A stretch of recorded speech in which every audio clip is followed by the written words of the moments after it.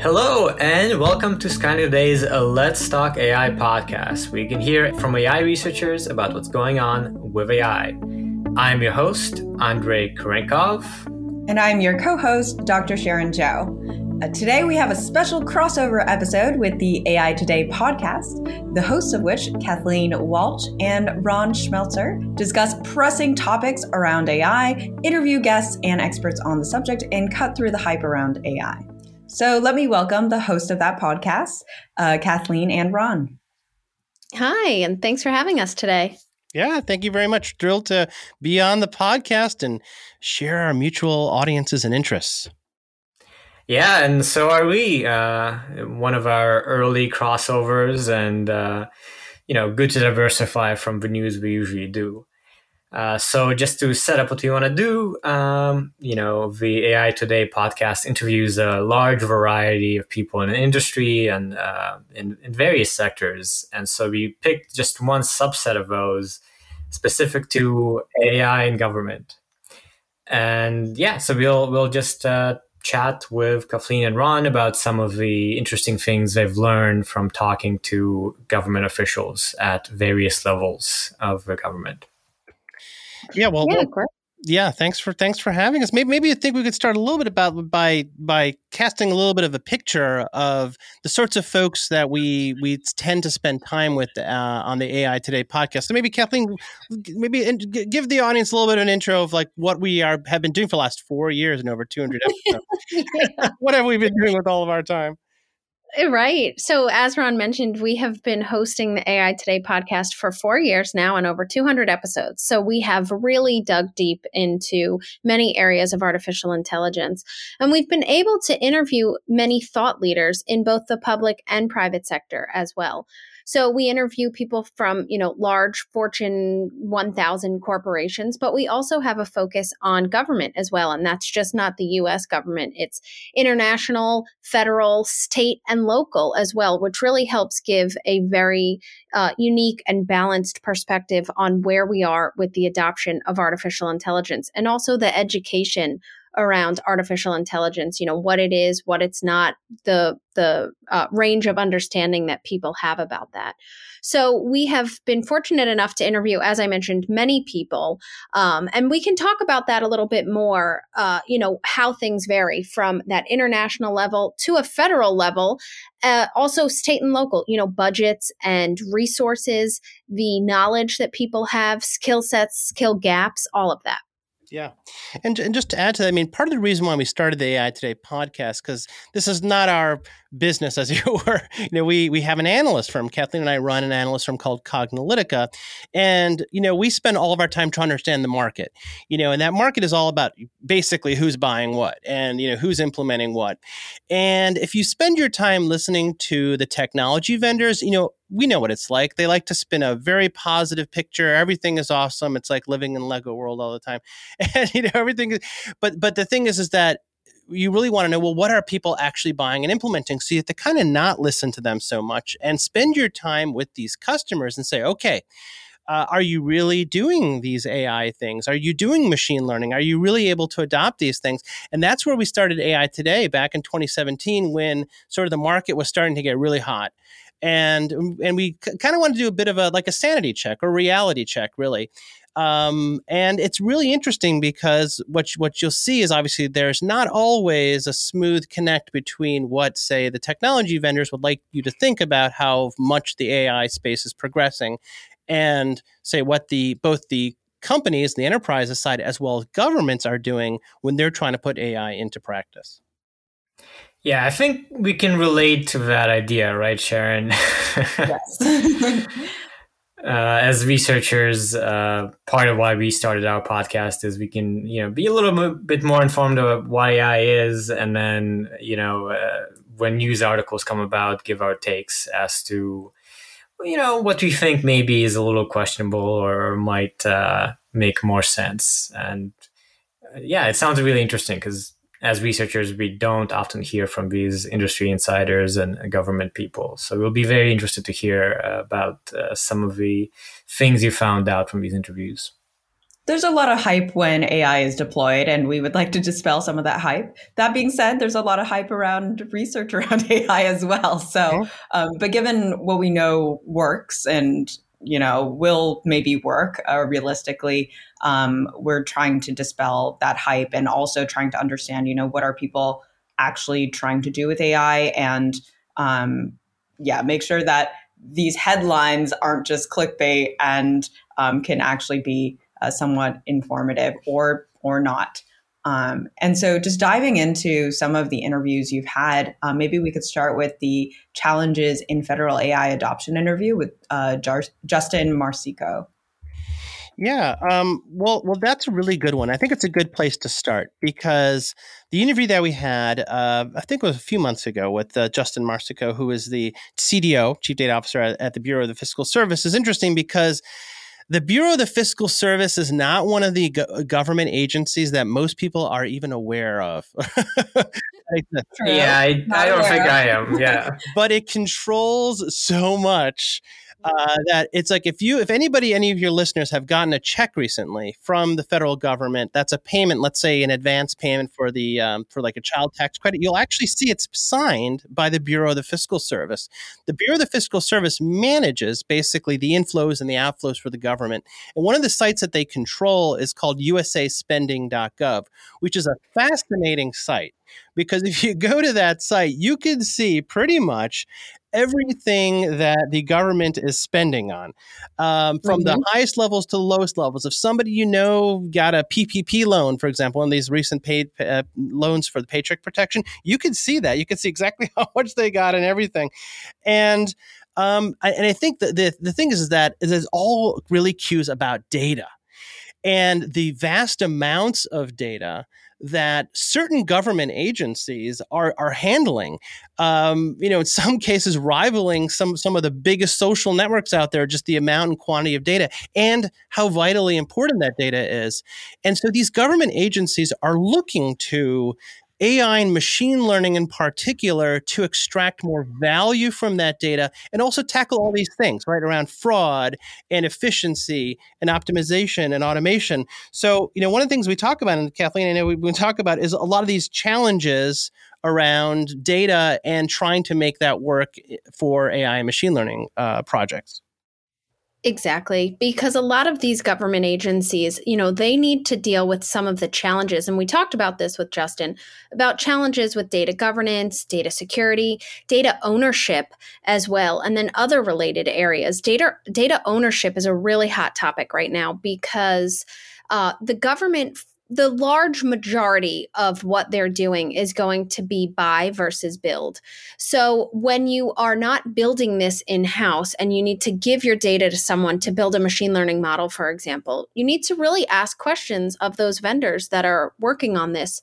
Who owns the data? How is it going to be used?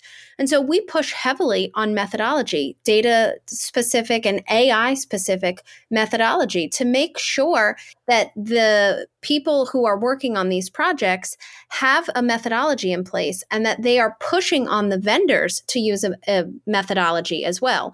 At Cognilytica, we always promote the best practices CPM-AI, which is Cognitive Project Management for AI methodologies. And we're educating people saying, if you're not building it, ask the vendors what methodology they're using. And if they're not using one, make sure they adopt it. Now, if you are building it in-house, we encourage you to have a methodology as well. As Ron had alluded to earlier, there's more companies than we'd like to admit that are doing things ad hoc, which is not a good use of anybody's time, resources, and how to have a successful project. But we push, especially around all these data issues, have a data, and if you're doing AI and machine learning, a data and AI-centric methodology. Could you give a quick description of what this methodology is that you promote? And also, in general, what does an AI methodology really touch on across the whole pipeline? Yeah, it's a really good question. And I think it starts from actually a methodology that's been around for several decades. Your listeners might be familiar with CRISP-DM, which is the cross-industry standard process for data mining. And it really originated with data mining projects. And the way that we like to explain is go back in time, try to remember kind of what the technology landscape was in the late 1990s. That is, if folks are old enough to remember that. I don't know the average age of the audience is. But back in the late 1990s, when you had banks and financial services companies and government agencies that were trying to extract value from data, it was not that easy to query large volumes of data if you had access to large volumes of data and generate these, reports or analytics that needed to be generated very quickly. Because every iteration just took a lot of time.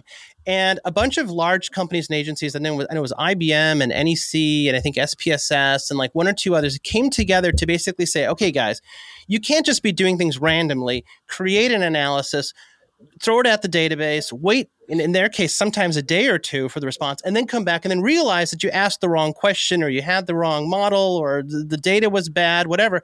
Why don't we do things in a logical way here? Start with the problem you're trying to solve. That's phase one of CRISP-DM. And then figure out what data is needed to address that problem. That's phase two. And then phase three is prepare that data for the query, then build the model in phase four, then evaluate your model in phase five, and then operationalize, get the model out in production phase six.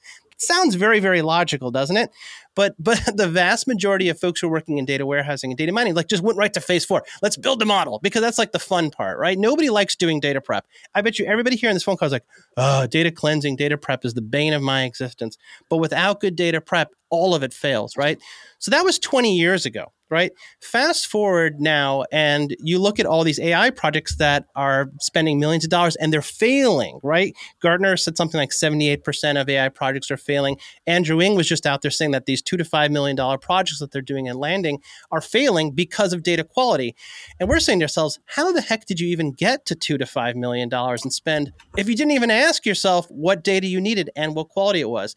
So guess what? We got to go back to CRISP-DM and we got to use that methodology. The challenge with CRISP-DM is that they never made a version 2 of it. It started with version 1 and it kind of stopped, and it didn't address some of the AI specific needs, more specifically the machine learning model specific needs. As you know, if you're building a machine learning model, you do need to do things like figure out what you need in your training data set, do data preparation that's more AI specific. It's not just data cleansing, which is important, but you have to do things like feature augmentation. You may have to do some data augmentation. You may have to do some massaging of the data set, data transformation that's very specific to building particular kinds of models, right? And then, of course, the actual iteration of building the model and model operationalization is different because we're using models for inference. We're not building a report, which is basically what CRISP-DM is, like generating a static report. We're trying to use these models in production environments. So what we did and others did is we basically just iterated on CRISP-DM and generated something called CPM-AI, which uses the same 6 phases of CRISP-DM, business understanding, data prep, model development, model evaluation, and model operationalization, but it provides more specifics for the questions you need to answer when you're building machine learning projects, something called the AI go, no-go, the 7 patterns of AI, you need to determine what pattern you're using, and various other things around model evaluation. And all that's very, very well documented. You can go to the Cognilytica site, you can read all about it. But, what we're doing is we definitely spent some time doing education, do some training and certification on it. But, if you're not using that methodology, you got to use something. You got to do something because these projects are failing, and they're mainly failing because people are just doing things. Either they're skipping steps or they're doing them in the wrong order. Yeah, that's interesting. It sounds like in modern terminology, you're kind of adopting some of the basics or some of the, foundational ideas from data science practitioners where, you more so do some insights or some reports, and then adapting it to a machine learning setting where there's some other tweaks. And methodology is interesting. I think many PhD students like myself and Sharon previously had to sort of self-teach a methodology. You make some mistakes and then you figure out, well, I need to understand my data. I need to, set up for learning and do some baselines and so on. So interesting to see how that gets transferred to training and industry. Yeah. And so bringing this back to like this federal government and maybe even state governments. So you mentioned that, okay, so bringing this methodology there would be fantastic since they're kind of going at it ad hoc. Do you see areas within the government where they have adopted this methodology or similar or some kind of methodology and it's been successful or it's going well? So, we have put people through the methodology, different various government agencies. So the IRS, folks from there have gone through this. Some folks from U.S. Postal Service, Department of Energy in particular, the EIA.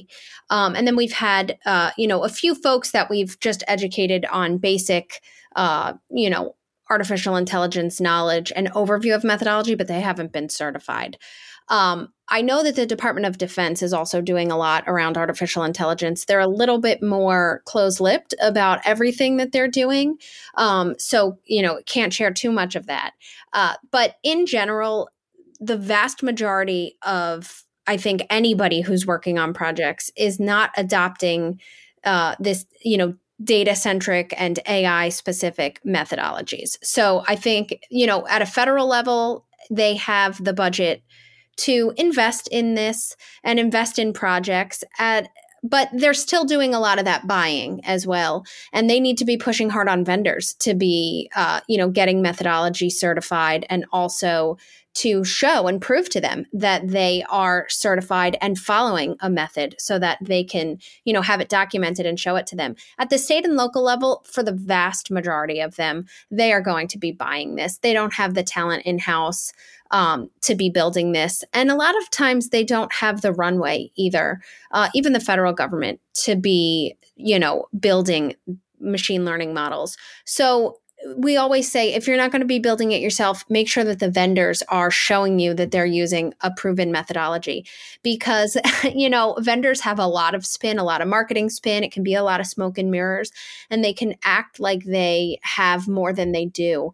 And when you actually look behind the curtain, let them prove to you that they can do what they say and that they have this documented, that where the data is coming from, that what algorithm they selected, that how they cleaned and prepped the data and how they're retraining your models. Yeah, sounds a lot like reading a research paper, actually. I know. Yeah. So real quick, we do want to get to the state level a bit more because you've had a couple interviews, but I wonder how this AI Center of Excellence, which you've also had an episode on, how that relates to these ideas you've had of kind of making sure that there's a methodology in place for good adoption. Yeah, it's really interesting. The government does have a number of groups within federal agencies that serves as so-called centers of excellence, right? And particularly within the GSA, which is the General Services Administration, many folks might think, if you know of the GSA, you might think of them as sort of like the landlord for the government because they basically own all the buildings for the government and they kind of rent them back out to the government. It's kind of interesting, the model there. They own a lot of assets. But one of the other big things that they do is they do a lot of handling contracts on behalf of the government. And because they handle contracts, they can see when government agencies are kind of doing things the stupid way, I guess. And they can say, wait a second, why are you doing that? Why are you buying that? Why are you spending money on that? Didn't we solve this problem some other way, better way? At least that's the theory, right? And so the Center of Excellence, they have a Center of Excellence for Artificial Intelligence. Actually, they have a few centers of excellence. One of them is focused on AI. We did an interview with Neil Chowdhury, who is at the Centers of Excellence, actually also with Krista Kennard and a few others. Krista's no longer there. She's now at the Department of Labor. But and they basically shared with us that they spend a lot of their time actually on data-centric issues, which is what comes up most of the time, data availability and quality. And of course, a lot of that comes down to doing things in the right order. And they are definitely, there's actually a current initiative right now to establish the best practice methodology within the government. So we're hopeful to kind of see them progressing on that. But that's a really interesting interview and one of our AI today. I don't remember which episode number it is, but it's worth listening to. Yeah, we can link some of these in the episode description so our listeners can go and check those out. And I think I will also go back and listen to that one because good to know that there is an AI Center of Excellence, right. Someone trying to keep things going well.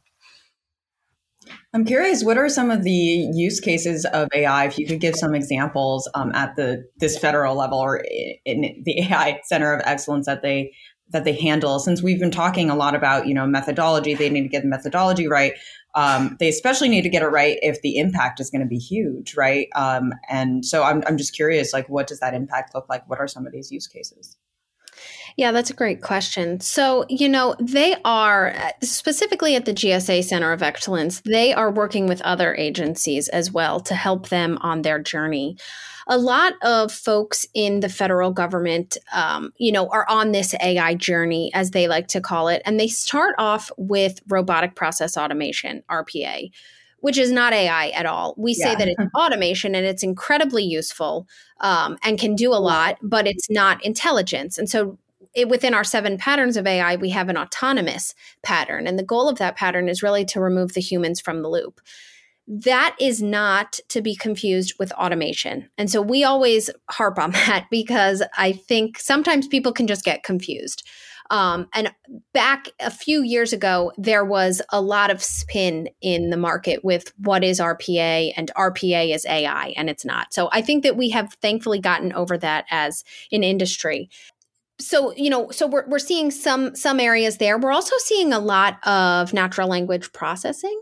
So we had an interview with Courtney Winship, who's the CDO at USCIS. And that's U.S. Citizenship and Immigration Services. And they have a chatbot named Emma. And she's able to communicate with folks in both Spanish and English and answer a number of questions for them. We've also, seen different use cases at USPTO, the Patent and Trademark Office, where they're using machine learning to help with patent search. Yeah, and we've also seen some really interesting examples, a lot of NLP actually, whether they're using to do document analysis because the government's drowning in documents. So they'll do a lot of different document search, document analysis. We actually did a really cool case study, AlexMeasure at the Bureau of Labor Statistics, another one of those agencies you may or may not know of. They're the ones that compile the economic numbers. They also compile workplace injuries. And they used to do all that in the form of surveys, where people would fill out a survey, actually filling out a survey. And someone had to go in and basically code them. We're basically say, oh, this injury was of this type and blah, blah, blah. It sounds like you can feel the pain on that one. So, actually quite a few years ago, AlexMeasure's like, hey, I think we can do this.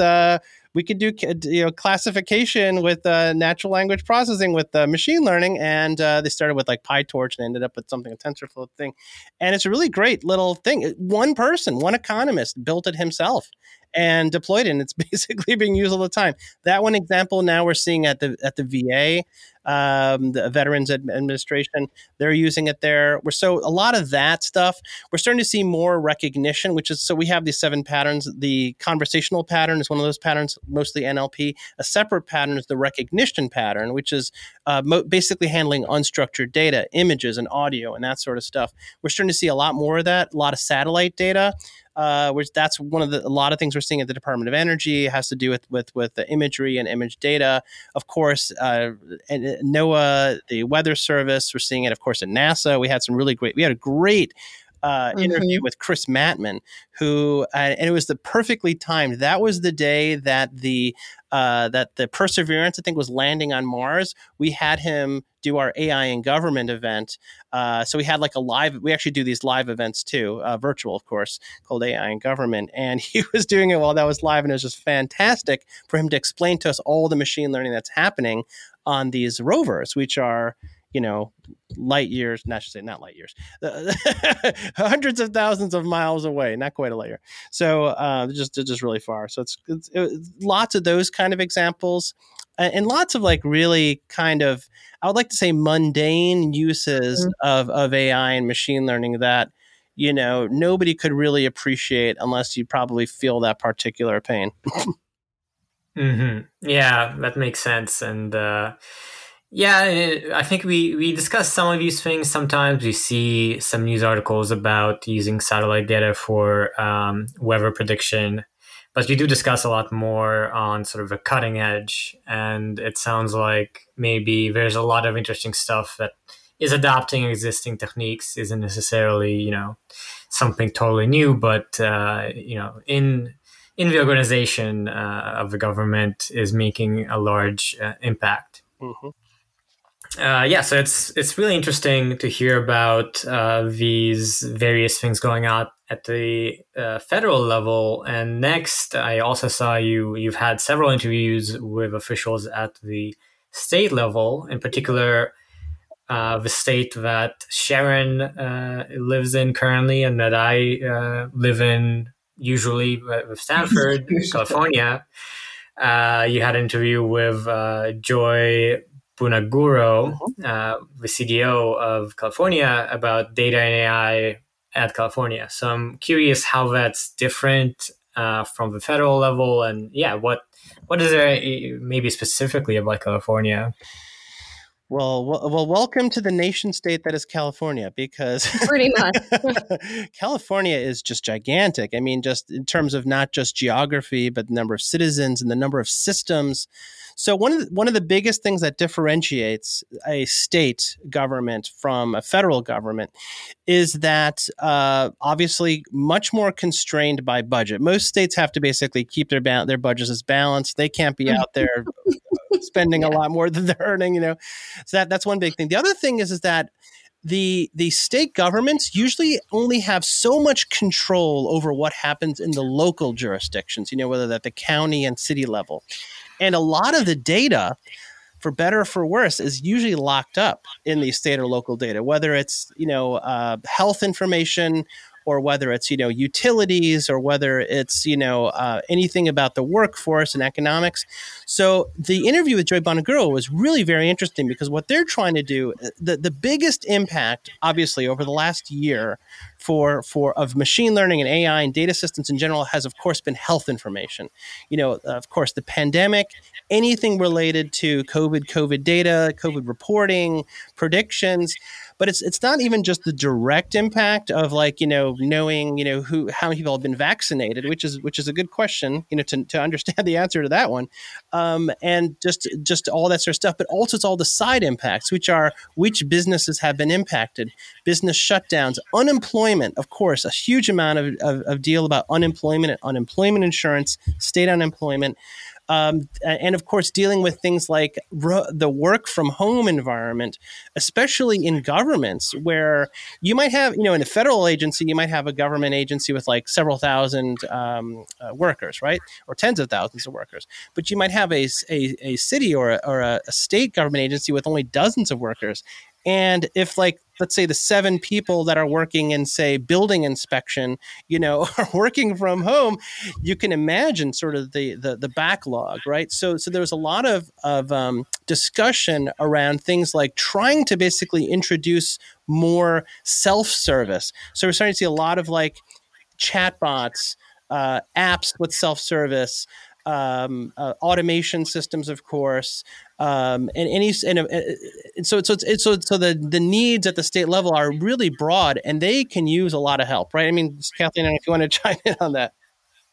Yeah, as Ron mentioned, I mean, the states just are more constrained in the resources that they have available, and they're smaller. So, they can't, they really need to focus on their budget. They need to focus on what they have at hand, and they don't always have the luxury of, those longer term projects that maybe the federal government can take on. Yeah, we've had some other interesting interviews. We interviewed Carlos Rivero, who's the chief data officer of the state of Virginia, and they were talking about very similar things. And also in North Dakota, the Dorman Brazel, who's the CDO there. And North Dakota is a really interesting case because the governor used to be the CEO of a software company. He was the CEO of Great Plains, I think it was. I've heard of this. Yeah. Yes. So it's very counterintuitive. I know. And you're like, wait a second here. This definitely understands the value. And North Dakota is, probably the entire state of North Dakota is probably the population of maybe not even the largest city of California. I forget the comparison there. But but the state's large too, and it's geographically diverse, and so they're trying to really also step up and handle it. So it's kind of interesting. You can go from the largest state to not the largest state, and many of the problems are still there. Exactly. One of the things that they bring up to us is they are open to working with small companies, students, colleges to basically tackle this whole idea of addressing the data and taking the data they have and trying to extract more value. Kathleen, you wanted to chime in a little bit about the CDO panel? Yeah. So, we were also fortunate enough to, as Ron mentioned, we run a number of communities as well. And one of them is our AI in Government community. So you can go to aiingovernment.com to check that out. And we were fortunate enough to have a state level CDO panel. So the moderator was the former chief data officer of the state of Connecticut. And then the panelists included Joy and Dorman, and then Adita, who was with Arkansas at the time. So it was able to bring a really unique perspective from 3 to 4, because Tyler, who was the moderator, used to be the chief data officer of Connecticut. So he was able to bring in perspectives there as well. So, very geographically diverse from coast to coast, and different, population sizes, different budgets.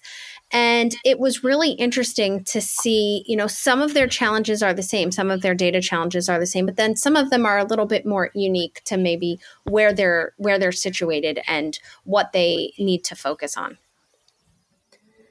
That's really interesting. Yeah, I think it's easy to be cynical with respect to government and its ability to leverage technology.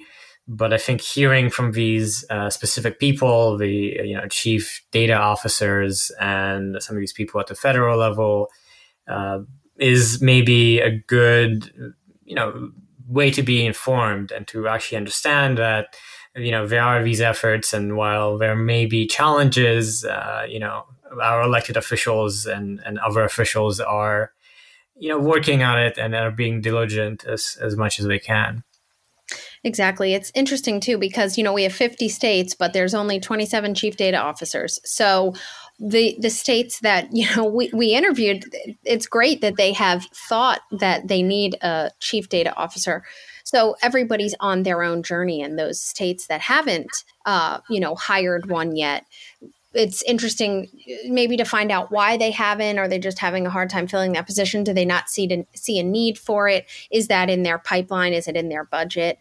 What will the chief data officer do to kind of help drive them forward? Especially as we know, data is powering a lot these days. Data is king in AI. That's true. Yeah, it's actually kind of interesting now, because it's sort of like everybody has become more data aware, I guess. I don't want to say data literate, because I might be overstating the case here, but I think people are much more data aware. I'd be like, in my state, we're in Maryland, and you can go to coronavirus.maryland.gov, and what you're looking at when you go there is you're looking at these Power BI dashboards, and it's like, in what sort of alternate reality would we be where it's like the typical grandmother or the average person, of any kind would be looking at Power BI dashboards on a daily basis to know whether or not their kids are going to go back to school in person in August, right? And so it's like, we never would have been so data driven. Where it's like, okay, the vaccination rate needs to go to this percent. The hospitalizations rate needs to go to this percent. The 7-day average. It's like sometimes you have to explain to people really what people who don't really have a good foundation in statistics or probability. Be like, no, what the people are arguing about things like death rates and like, oh, well, you have to like understand the data.